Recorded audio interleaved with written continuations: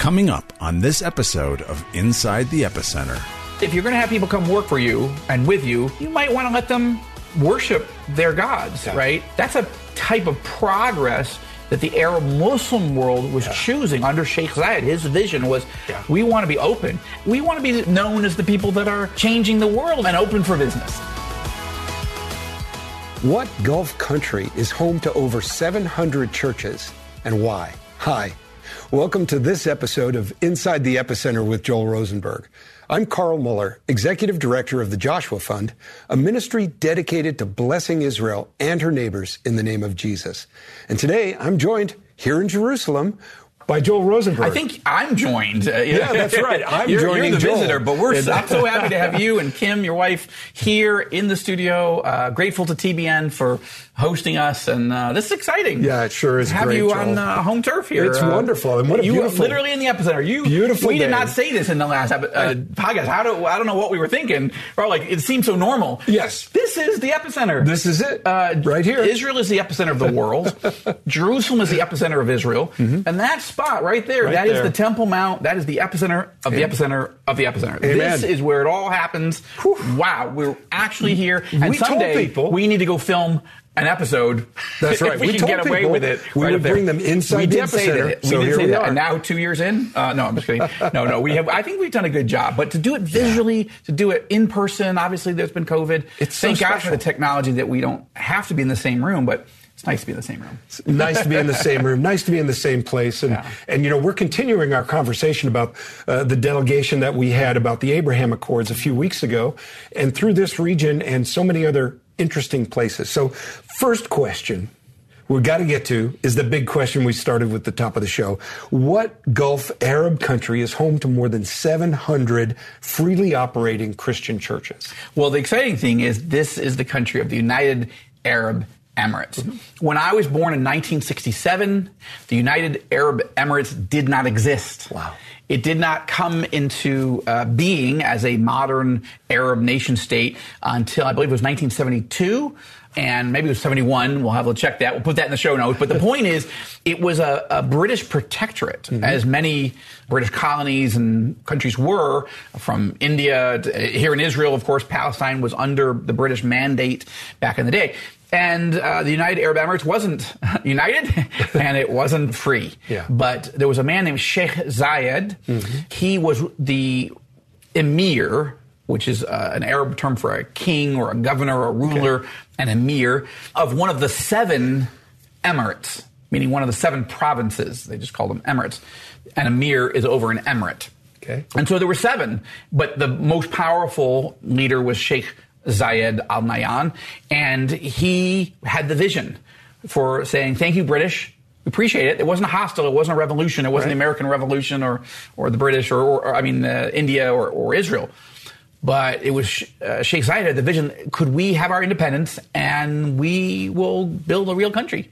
And he did it. And it is one of the most technologically advanced, most prosperous, most progressive in the sense of real progress. I don't want to get in the political point, but it's an island of Arab progress. You really don't see almost any other country. Bahrain is smaller, but it's definitely moving in that same dynamic. Right. But the UAE is pretty exciting, and we'll talk about some of those reasons why. But wow, it's I was so happy. You had not been there yet. I've been to Dubai. I've been to Dubai, and we can mention the major cities of the UAE are Dubai and Abu Dhabi. Right, Abu Dhabi the capital. Right, and Dubai being the commercial capital. Right, and I'd been to Dubai before, but never with a delegation like we were on. Obviously, that was once in a lifetime kind of experience. Well, maybe not. I'll bring you back for others. Maybe we'll do it more than once in a lifetime.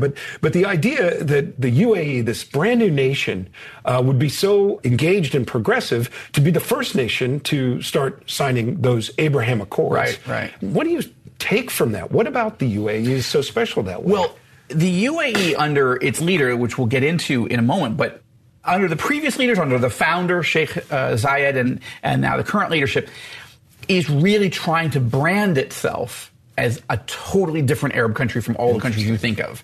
Again, we talked in the previous podcast about Bahrain doing that, and they are doing that, meaning they're very moderate, they're very tolerant, they're very welcoming, they're friendly, religious freedom. But the UAE, because it's bigger and it's more prosperous, has gone further out and faster. For example, just a few things. It's the United Arab Emirates that is the first Arab country in history to send a spaceship to the moon. It's the first Arab country ever to send a spaceship to Mars. It's the first Arab country in the Gulf region ever to invite Pope Francis not only to visit a Roman Catholic Pope, but hold a mass for 150,000 people in a stadium. A few months prior to that, the United Arab Emirates became the first Arab country in the Gulf ever to invite an evangelical delegation, the delegation that they invited me to lead in October of 2018. This was 2 full years before the Abraham Accords. And yet on that very trip, the leader said, when I said, hey, listen, we've been praying for peace in Jerusalem for a long time, and I don't see any Arab leaders willing to make peace. We're looking who's going to be the next one. And he said, it's going to be me. Wow. And again, we'll talk about that in a moment. But you think about all those things. UAE is the first Arab country to be sold F-35 state-of-the-art fighter jets. You cannot build, you cannot buy, let's put it this way, a more advanced fighter jet, stealth fighter in the world. In the old days, I mean, it's not that long ago where Americans would be like, I'm sorry, you're going to do what? You're going to sell the most advanced fighter jet on the planet in history to an Arab country, a Muslim country? And Israel would have freaked out. If you go back to 1981, 82, President Reagan was offering to sell what was called AWACS planes to the Saudis. AWACS were basically like a flying 727, 707 with a huge radar dish on it. So it provided the most advanced technology at the time of tracking enemy aircraft, or all aircraft, air threats. And the Israelis were like, you got to be kidding me, President Reagan. We love you, but you can't sell the most advanced technology to our enemy. So the fact that Israel not only was not opposed to the sale of the F-35, but encouraged Washington to do it as a reward for UAE making peace with Israel. Like, amazing. Just a few. I go through more detail in enemies and allies, but this is not your grandfather's Oldsmobile. This is not the Muslim country that you once thought of as maybe they're hostile, maybe they are not with us. Now, to be fair, the UAE has been much more pro-American than most Americans even realize. Right. But some of these things are now breaking out. And the leadership, the bottom line is, the leadership has decided we want to brand ourselves, right? We have the tallest building in the world, the Burj Al Khalifa Tower, which is in Dubai. Most famous probably to most people in the world because Tom Cruise runs around the outside of it in one of the Mission Impossible movies. Right. Like, this is just not the way we think of as forbidden kingdoms and hidden and radical Islam. And that's the way people think of the Middle East. That's not the United Arab Emirates. No, it isn't. And, I'm again brought back to this main question. Over 700 freely operating Christian churches. I mean, Christians are like 13, 14% of the population in the UAE, mostly expatriates, as we've said before. But how is it possible that 700 churches can operate there when Saudi Arabia, we've said before, doesn't even operate a single church? Not a single church is allowed in Saudi Arabia. Yeah. So there's a couple reasons. Like Bahrain, and again, if people haven't watched the previous podcast, I would really encourage them to watch or to listen. You have to watch that last one because we take you visually inside the epicenter. Really great, beautiful photography, and you really see it come alive in a way that we haven't been able to do in previous podcasts. So this is similar, obviously, as you're looking at pictures of the United Arab Emirates, you're seeing this is a beautiful, advanced, high-tech country. But it also has certain values. And one of the things that's interesting, starting back to Sheikh Zayed, the founder of the modern UAE, is he recognized that what makes the UAE special, similar to Bahrain, but again, larger, and therefore more robust in doing this, the UAE existed in the past as a trading post. This is, again, one of the places where Western trade would come and then land there and refuel and resupply and get more food and then continue on to India, the subcontinent, or go on to the Orient and vice versa. So spices and silks and tigers and, whatever, camels are all flowing through. Arabian Bazaar. Exactly. Yes. Fascinating. And not just crisscrossing the world, but also, again, ports of entry into the Arabian hinterlands, into the Arabian Peninsula. So 90% of the people that live in the United Arab Emirates are not Emirati. Interesting. Okay. Actually, technically it's 89%, but, we'll round off to 90. So you think about it, only 1 in 10 people that live in the UAE is an actual citizen. Everybody else has decided to come there. They've chosen to come there. Why? To work in the oil industry, to work in the hotels, to work in, restaurants, to work in everything. Like most Emiratis, they get a paycheck because they have oil, and that's nice. But I mean, there's a lot of great business people who are Emiratis. Don't get me wrong, but I'm just saying Emiratis don't have to work if they don't want to. But people who come from India, from the Philippines, from Pakistan, from Central Asia, Southeast Asia, and Asia, they come because there's great jobs and a great standard of living compared to what they come from. I think the Emiratis get a benefit because they can pay lower wages than an Emirati would take, but still be paying much higher wages than you would get if you were in India or, Philippines or wherever.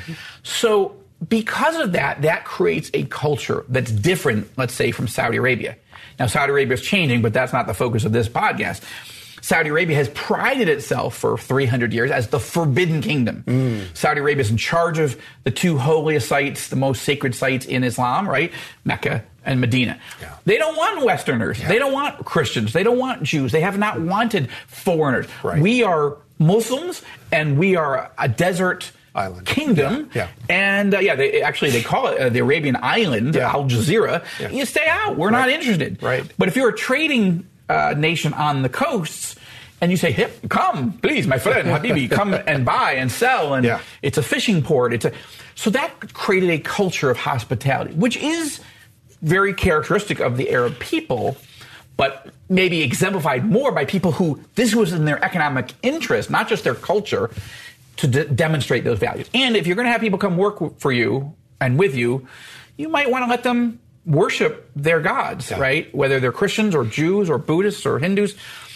And that's what they've done. And that was a real, again, I don't want to use American political or even Western European progressivism, but just that's a type of progress that the Arab Muslim world was choosing under Sheikh Zayed. His vision was we want to be open and we want to be seen as different. We're not hostile to our neighbors, our brothers and sisters who are Muslims, but we want to be known as the people that are changing the world and open for business. Yeah. And I love that. I really have loved that. Any country you go to where there's Applebee's and Starbucks and, no, I mean, that's a funny way to put it, but it's also like, they're not blowing up Applebee's. They're like, hey, you come here, your family. Or that's, I guess, Olive Garden. I don't know. Not too much product placement. I think we got products. Yes, that's right. Well, it was fascinating. It was amazing. And I want us to come back. We're going to take a quick break right now. But I want us to come back and talk about some of the leaders that we had a chance to meet with there in the UAE. It was truly fascinating. Yeah, absolutely.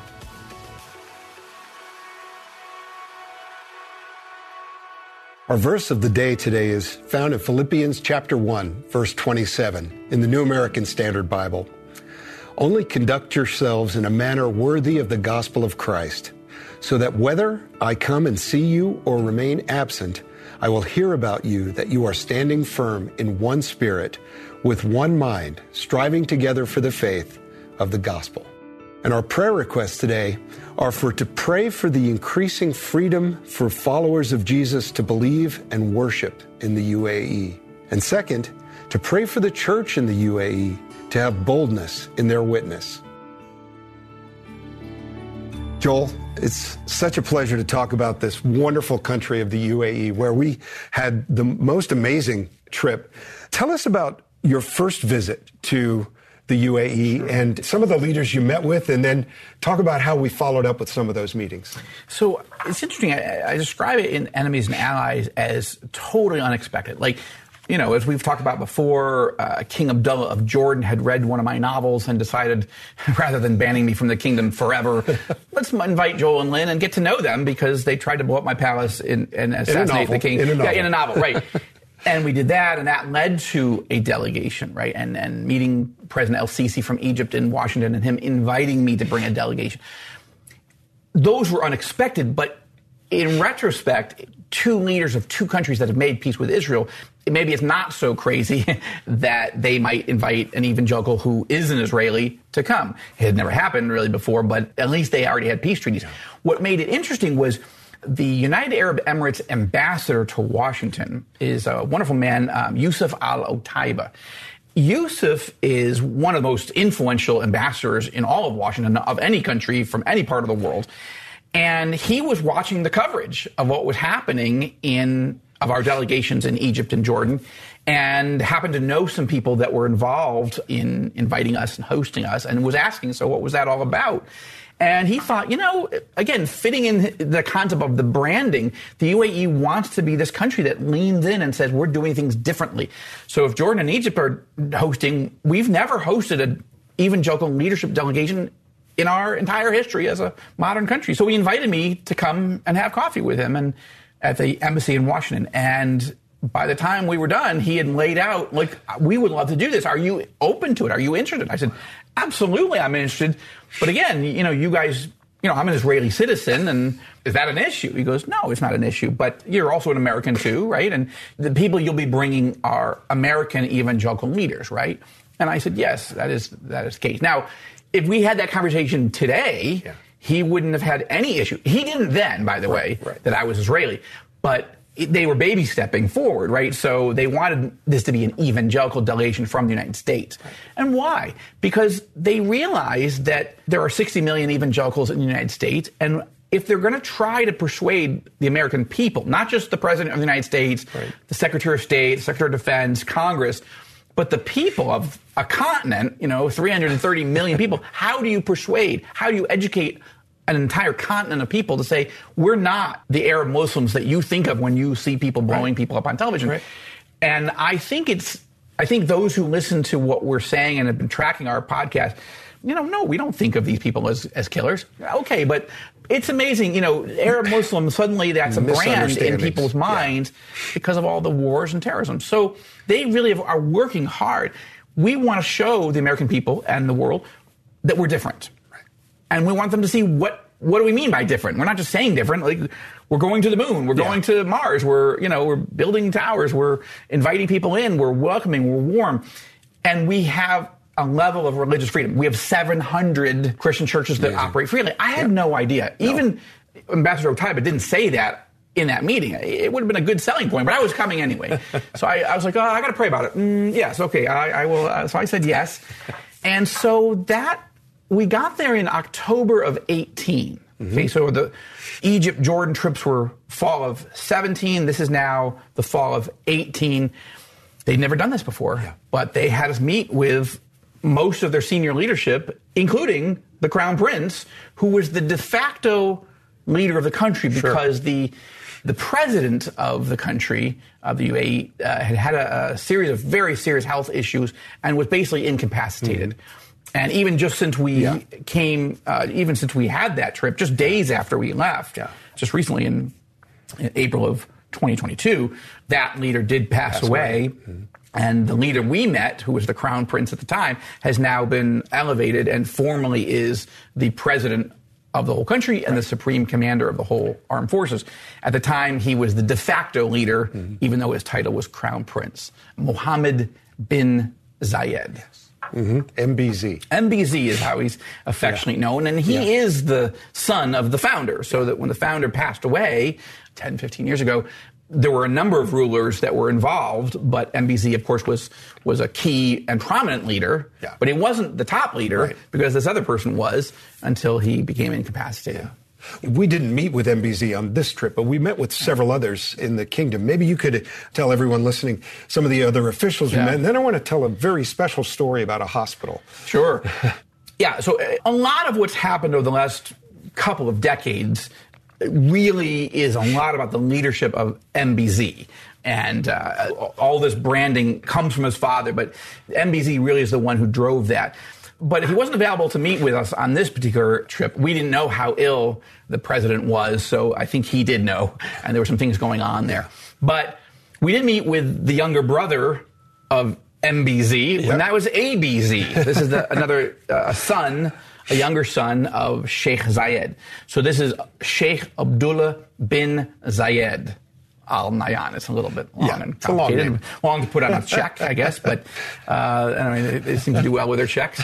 Anyway, ABZ, Sheikh Abdullah, is the foreign minister of the country. He, with his older brother, the Crown Prince, are the architects from the UAE side of the Abraham Accords. Right. So amazingly, I had met with him in 2018, and we've stayed in touch, and he invited us to come and spend 90 minutes with him. Now, I would have loved it if our whole delegation could have gone, but he sent the message through the protocol office that, listen, I can only meet with Joel. You bring 4 others. And I was glad that you were able to be part of it. That was amazing. And again, you just wish that everybody could meet with everybody. But in this case, you go with what the leader says you can do.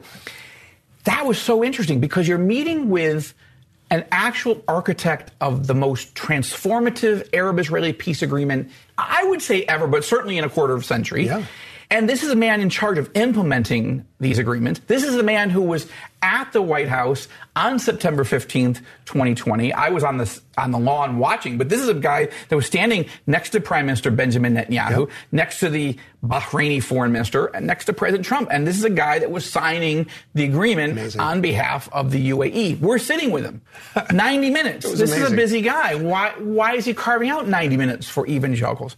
But it speaks to what God is doing, the doors that he's opening, because I think he wants evangelical leaders to have an understanding. Who are these leaders who are so different from the past?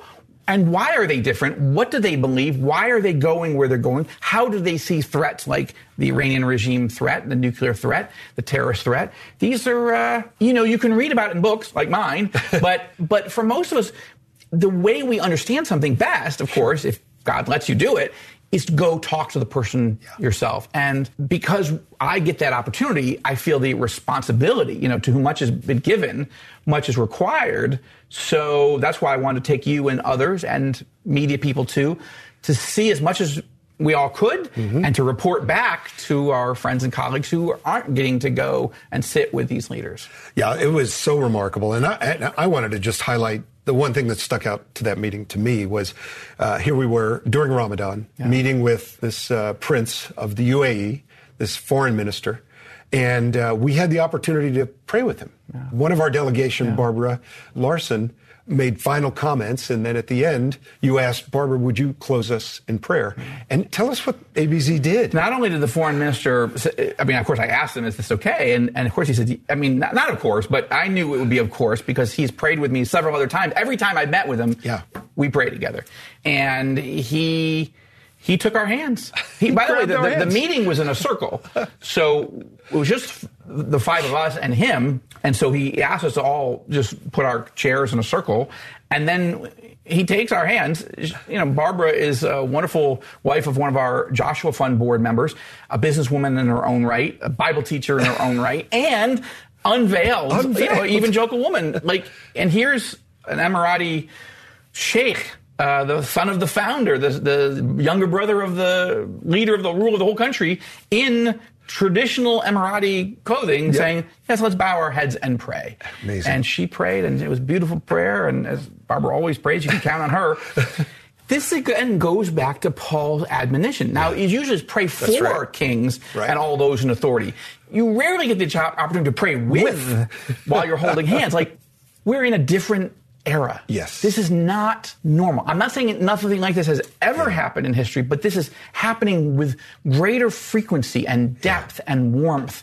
And I don't know exactly how to communicate it effectively. We're doing our best, but it's just not normal. Well, and yet God is doing it. Yeah. And we're going to have to bring more people there. We're going to have to just extend more people the opportunity to get a chance to see what God is doing here and how this openness is changing. Have you tell a very special story from the Kenneth Hospital in the town of Al-Ain. We drove out there. We spent 2+ hours driving out to this hospital. And maybe you could tell us a little bit of the unique and powerful story of this hospital. So this hospital was founded by an American medical missionary couple, evangelicals, back in the early 1960s. Yep. They had been spending time, and their last name is Kennedy, no relation to the political family. And again, American evangelical medical missionaries. Both husband and wife were doctors. and they just wanted to live in the Middle East and help because there was a lot of major medical problems at the time and very few hospitals, very few clinics. And this is and before oil money. Before oil was discovered. Right. So you really didn't see, or at least in the UAE it hadn't been discovered. In Bahrain it had. But so they wanted to go and serve in Jordan and other places, and they got invited to come into UAE by the request of, then we would call him a governor at the time. It wasn't a formal independent country. It was still a British protectorate. Sheikh Zayed, the founder of the country, who becomes the head of it. But he invites these missionaries. That's not a term that Muslims like to use historically. Let's invite American medical missionaries, evangelicals, to come. Why? Because there was about 50% of the women in labor, in pregnancy, were losing their babies, and often they were dying also because there just wasn't proper medical care. Yeah. So they arrive, and the Kennedy family and parents, and they understand the situation, and basically they say, we would be honored to help. And let me just make this short. Again, it's in the book, but the short version was they were like, listen, we would even stay. We would open up a clinic if you would give us permission to open up a medical clinic and care for the people, your people.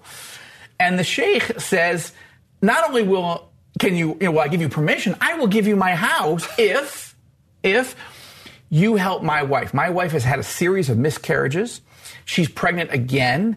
If you will help her bring this baby to term in a healthy way, I'll give you my house. Now, it wasn't his main house. It happened to be another like a guest house. Okay, whatever. Yeah, right? It's still a house. And so what happens? So they agree. The couple agrees, and they help the wife of the sheikh deliver this baby. It's a boy. The father is so happy. The mother's so happy, of course, that they name him, of course, they're Muslims, they name him Muhammad. Muhammad what? Muhammad bin, son of Zayed. Muhammad bin Zayed, MBZ. This is the current president and supreme leader, the ruler of the UAE. This man was born with the help of American evangelical medical missionaries who then graciously accepted the gracious offer of the sheikh to give him the house and then started a clinic that turned into a hospital, which is now called, they called it for years the Oasis Hospital because it just seemed like a good term. But after they passed away, MBZ renamed the hospital, and every sign in the country, it's the most popular and important hospital in the country, the Kennedy Hospital. Yeah. Only because people don't know how to say Kennedy. Yeah. So they always called it Kennedy. And they would knock on the door, Kennedy, help me, my wife, my daughter, my son, they need help. Kennedy.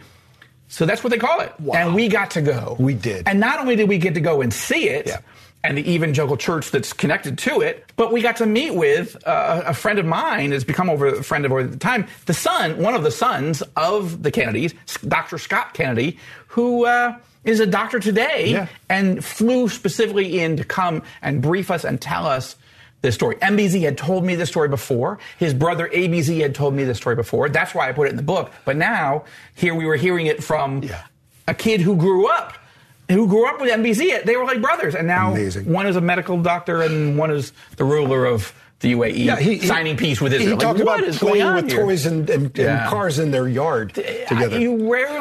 I have rarely seen in the history of the Muslim Middle East such affection for missionaries. Yeah. It's just not a thing you see. And again, it speaks to people who love Jesus who are showing the love of Jesus, demonstrating the unconditional love for Jesus, right? The Kennedy family, of course, they all wanted everybody in that family and the whole country to know Jesus personally.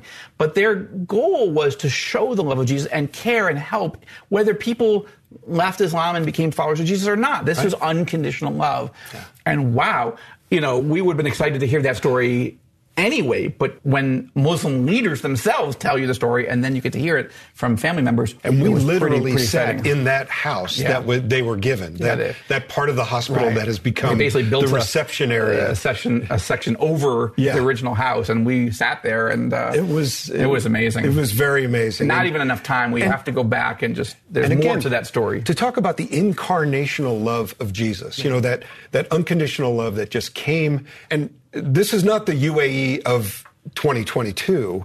This is the UAE of 1961 without air conditioning, right, in 130 without degrees, roads. without roads. Their Land Rover would get buried in sand, and they would have to get out and run. It was unbelievable. Hot sand of 120 degrees. It was hot enough for us, and we were in air conditioning. Wow, it was really something. But no running water, no oil, no wealth, no reason to be there except you're compelled by the love of Christ to say, how can we be helpful? And that is quite a story that makes the Crown Prince, now the president, MBC, emotional. I saw him well up with tears. Even when I shared with the foreign minister, Sheikh Abdullah bin Zayed, I almost had forgotten. We had such a wonderful 90 minutes with him. And I was like, oh, by the way, we started this morning in that house in Al Ain, and he got misty. It means a lot to them. It sure does. And it's come to mean a lot to me. Yeah.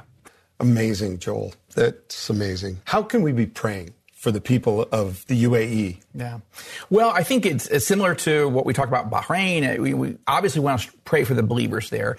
Again, we talk about 90% of the people that live in the UAE aren't UAE citizens. And I've ministered to a number of these communities. I've met with a lot of these expat Christian leaders. Wonderful, wonderful people. There's a lot of wonderful ministry going on. So we want to pray for that to continue. I mean, you have 700 churches. Many of them are healthy. I don't know all of them, but that's good. But it's such a base camp for other believers to come to for conferences or retreats. So Bahrain's similar, but again, with 700, it's just amazing. So we pray for that continued light. Pray for safety, of course, for the Emiratis. They're facing not only the threat from the Iranian regime, but the Iranian regime has been using a terror group in Yemen called the Houthis to fire missiles into Abu Dhabi. We had people that were going to come on our delegation who then decided, you know what, maybe not so much right now, because as we were putting the trip together, missiles were being fired at Abu Dhabi. They do have some missile defenses, but they need more. And that the relationship between the UAE and Israel will grow and strengthen. The UAE foreign minister, Sheikh Abdullah bin Zayed, told us there are now 77 flights a week going back and forth between the UAE and Israel.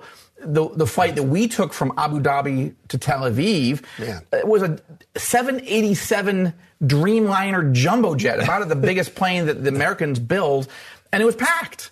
Totally packed. Now, I'm not saying every flight is that, but as he told us, our governments are not mandating that these planes fly. Planes don't fly unless there's people who want to buy a ticket. So this is free trade, what's happening. And by the way, as you and I record this, just literally today, the UAE and Israel have signed the first ever Arab-Israeli free trade agreement. Wow, so that's amazing. We want to pray that continues. But also, of course, that everybody in the UAE hears the gospel of Jesus Christ and at least has a chance to consider the truth of the claims of Christ, just like in Bahrain, just like here in Israel, just like everywhere. Yeah, it's like we're called to pray for the peace of Jerusalem, and we're called to pray for those that make peace with Jerusalem. Amen. So, amen. If you'd like to learn more about the Joshua Fund and what we do, go to our website at joshuafund.com. And there you'll learn more about the work we do in the Middle East to help bless Israel and her neighbors in the name of Jesus, and about all of the healing work we're doing across the region. And as always, check out our show notes for anything you heard on this podcast that you'd like more information on. For Joel Rosenberg, I'm Carl Muller. Thanks for listening to this episode of Inside the Epicenter.